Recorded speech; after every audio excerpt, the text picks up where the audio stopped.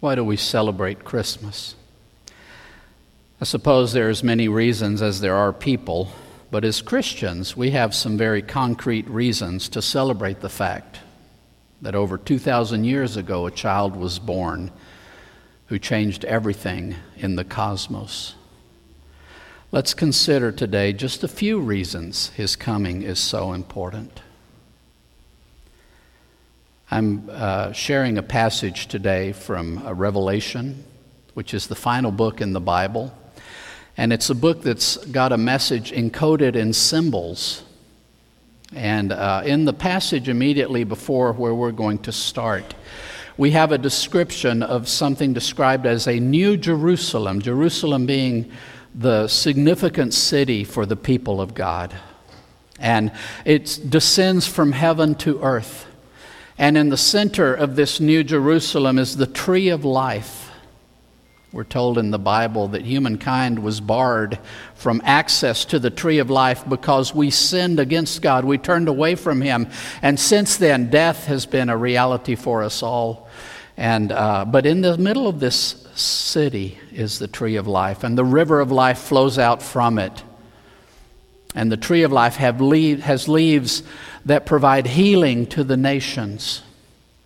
And you might wonder, what does this image represent? We're also told that this new Jerusalem is not really a city at all. It's described as the bride of the Lamb, and Lamb of God being one of the titles of Jesus. The bride of Christ is often a way that the church is described. So we're not talking about a city at all. We're talking about God dwelling in the hearts of human beings who have turned to Him in faith. And that becoming the true temple of God on earth, the hearts of men and women who have opened their lives up to Him, that new city of God come down from heaven. And we basically close the Bible with the passage we're looking at today. And the Bible closes with an invitation. So I think we'll see in these few verses some very important things about Jesus. Let me begin with verse 12. Behold, I am coming quickly with my reward to repay to each according to his work. The first reason Jesus is such a big deal is that He is going to one day give a ruling on every single one of us. We will all one day come before Jesus and give an account to Him of the life we have lived. And some think of this as some kind of threat. Behave, be a good person, or Jesus will punish you for it, give you according to your work. I like to see it a little differently than that. What this says to me is that when God created us, He gave us a real choice to make. This life He has entrusted to us is a life in which He has actually given us the opportunity to choose what we want. We want the goodness that comes from God. We want the kindness and the love and the kinds of things that God is inviting us into and that God is promising we can share with Him for eternity if that is what we're looking for, if we will trust our hearts to Him. But if that's not what we want, if we are not interested in the good, if we are interested in what is not good, then we can make that choice. And Jesus is the one who stands at the end to look at our lives and say, okay, what did you decide to do with your life? And to reward us according to the choice we made. So let's not look to God as some terrible disciplinarian or something. He is simply going to give to each what we have chosen in this life. We who know Christ would say, choose Christ. Don't choose anything else. There is nothing else worth living for. Verse 13, he says, I am the Alpha and the Omega, the first and the last, the beginning and the end. Why is Jesus so important? Why is His coming so important? Jesus says that He is the beginning and the end. Alpha was the first letter in the Greek alphabet. Omega was the last letter in the Greek alphabet. It is like saying, I am the A and the Z. And what he means to say by that is that he stands both at the initiation of everything that begins. He also stands at the conclusion of everything that ends. There are many things in this world that have a beginning and an end. There are a few things that do not have an end. There are things that will share in eternity with God. People who have trusted in Him are promised by Jesus a new life, resurrection, and eternal living with Him. So some things will not have that end, but everything that has a beginning and an end, Jesus stands at both ends of that. Why is Jesus so important? Because everything that exists because of Him and for Him. The reason you breathe is that Jesus chose to give you the life you have. And whether you know it or not, whether you understand it or not, the goal of your very existence is Jesus. Verse 14, blessed are those who are washing their robes so that they may have the right to the tree of life and may enter into the city by the gates. I've talked about this city, this people of God, this holy place that it's a bit of heaven come to earth right now. It is where God is beginning to do on earth the things of heaven. It's the kinds of things He's doing in the lives of those who have trusted in Him, who are blessed. Those who have turned to Jesus and found in Him that they can be washed of the things in their lives that need washing. And that is a common metaphor in the Bible to describe the things that are wrong about us, the things that are dirty and shameful and dark about us. And we all have them. We all have things that we are ashamed of about ourselves. And Jesus is the one who can wash us clean, who can cleanse us of the things in our lives that are not right. Not only forgive us in terms of the penalty of those things, the punishment we deserve for those things, but just the grace of allowing us a progress in life where we can move further and further away from those dark things in our hearts as He changes us from the inside out. What Jesus promises to those who turn to Him in faith is that they can be restored to life. The minute we turned away from God, the minute we chose our own path instead of God, we started to die. Jesus says, I am the key to you returning to the tree of life, entering into the city by the gates, being welcomed in to the house of God. Verse 15 describes a very different picture. Outside are the dogs, the sorcerers, the sexually immoral, the murderers, the idolaters, and all those who love and practice falsehood. There are a lot of things in life that are not true. And there are people who prefer the lies to the truth. Jesus said, I am the truth. We can find in Him the absolute truth. Not some relative thing that we each manage to shape around what we want, some selfish concern of our own, but an actual objective truth, the real thing. And there are people who want nothing to do with that, who prefer the lies, who prefer the falsehood. And what comes with that choice? Jesus describes these people as dogs, as something less than human. Perhaps a way of pointing to people who are living a human life as though you were nothing but an animal, governed by the basest of instincts.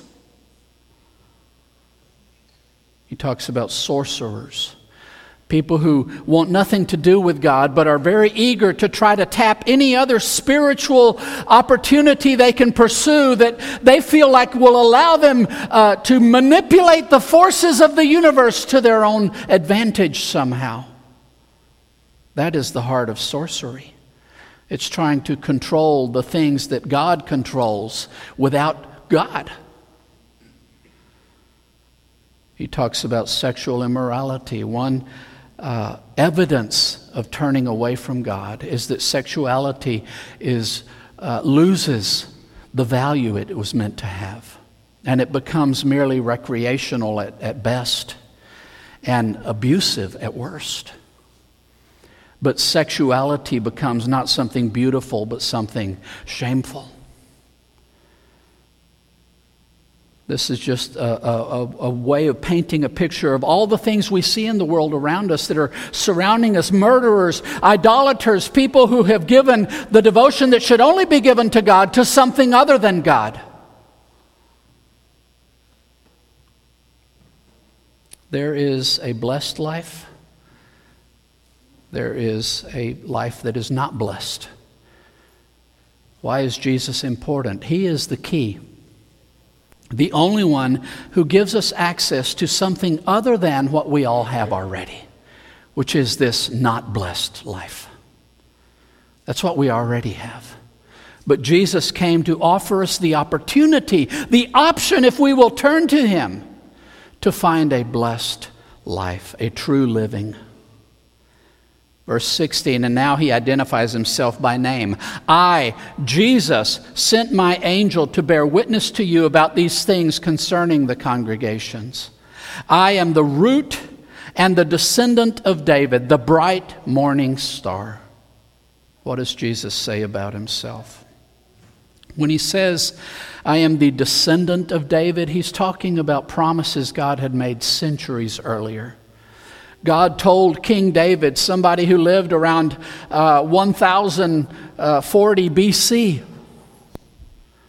over 1,000 years before Jesus was born, God told David, I am going to use your family, and one of your descendants is going to establish an eternal kingdom and bring peace to the whole world. Jesus was that promised descendant of David, come to establish once more the kingdom of God on this earth. And it's something unlike any other nation on earth. It is something that respects no governmental boundary, no language, and is not caged in by anything. It spreads across the globe as people are called to encounter Jesus and find in Him life. Jesus says not only that He is the descendant of David, not only that He came through the genealogies of the family of David, but He also says, I am the root of David. Here's the amazing thing about Jesus. David would never have existed at all if Jesus had not given him life to begin with. So He not only is the culmination of King David's line, the culmination of God's promises and design and intent for using David and his family, but He is the whole origin of that whole monarchy and dynasty to begin with. Everything begins and ends with Him. He is the key to absolutely everything. Verse 17. The Spirit and the bride say, come. And let the one who hears say, come. And let the one who thirsts, come. And let the one who so desires take the water of life without payment. Why is Jesus so important? Because everything I've told you He came to offer us, He does without requiring payment. How astounding is that? That God would extend to us not just forgiveness for our offenses against Him, but the promise of eternal living and not demand payment of any kind. That is the message that brings the Bible to a close, the Spirit of God and the bride, His church. This is the invitation that comes from God and the people of God. Come on in. Some people do not like Christians because we are constantly inviting you to join us. But how could we not? How could we enjoy this life and keep it to ourselves when we know you need it too? How could we shut up about it? Come, join us. If you're thirsty, if there's a gaping hole in your soul and you know something is missing, come and find the water of life. And guess what? Jesus is not even going to ask you to pay for it. Just come and take it. Receive the life He offers you. We celebrate the birth of Jesus Christ, the Anointed One, the promised King. That's what we're celebrating at Christmas. We don't know exactly when He was born. We chose December 25th as the day we would celebrate. We remember His birth, the wonder of it all. God came to us in Jesus in a manner so amazing, so awesome, so glorious that 2,000 years later we're still trying to figure out just how amazing it is that He came to us. We continue to marvel at the life He brings where there was death, the deliverance He brings to those imprisoned by sin, the healing He provides to broken and crushed lives and hearts. Why do we celebrate Christmas? We're not simply remembering a cute story about some baby born in humble circumstances. We're celebrating the birth of the King of Kings, the root and culmination of David, the Alpha and the Omega, the one who created us with a purpose and who comes to us to bring that purpose to fruition. And Jesus does not want us simply to observe Him, to think about Him, to meditate on His birth. He came to invite us back to Him. Why is His birth such a big deal? Because now God can say to us, come. And we gather today to extend the same invitation. Are you thirsty? Are you broken and bruised and crushed? Is your heart dead within your chest? There is life eternal to be had if you will just come. The offer's free. No penance is required. No payment. No sacrifice. Just come and drink the water of life freely. That is why we are celebrating His birth, because He changed everything.